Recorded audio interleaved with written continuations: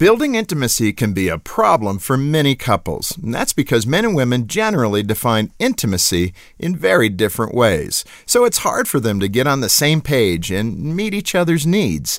A husband often finds intimacy when engaging with some activity, a shared interest with his wife.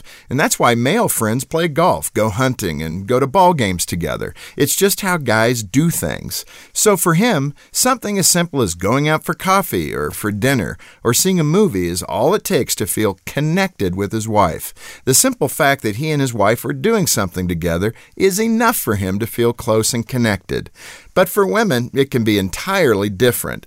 Activities are nothing but the backdrop for what they really need to achieve intimate connection. That's good conversation. For her, going bowling or having coffee together isn't enough to build intimacy if it isn't also accompanied by meaningful conversation. It's all about connecting at a heart level for her, and that primarily happens through talking and sharing with one another.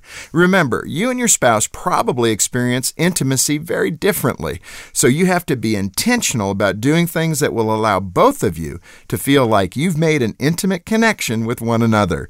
That usually means your time together must include both a fun activity and the opportunity for meaningful conversation. To help your marriage thrive, visit FocusOnTheFamily.com. I'm Jim Daly.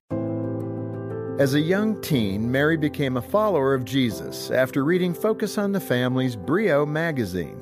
And I remember thinking to myself, I don't have that. I'd really like to know what that's about. And so it was an inward decision right there that I made in my room after reading, this article in the Brio magazine, that I want to have that kind of walk with God that this girl is talking about. For 30 years, we've helped Mary grow in her faith. We've strengthened her marriage, and now we're equipping her to be a good mom to her own kids. Really Focus on the Family has been, and all the different resources and individuals, the voices of Focus on the Family, it's really been a mentor to me, to my family, and just it's cool to see the legacy. I'm Jim Daly. Working together, we can save more families like Mary's every month. Please call 800-A-FAMILY or donate at FocusOnTheFamily.com/family.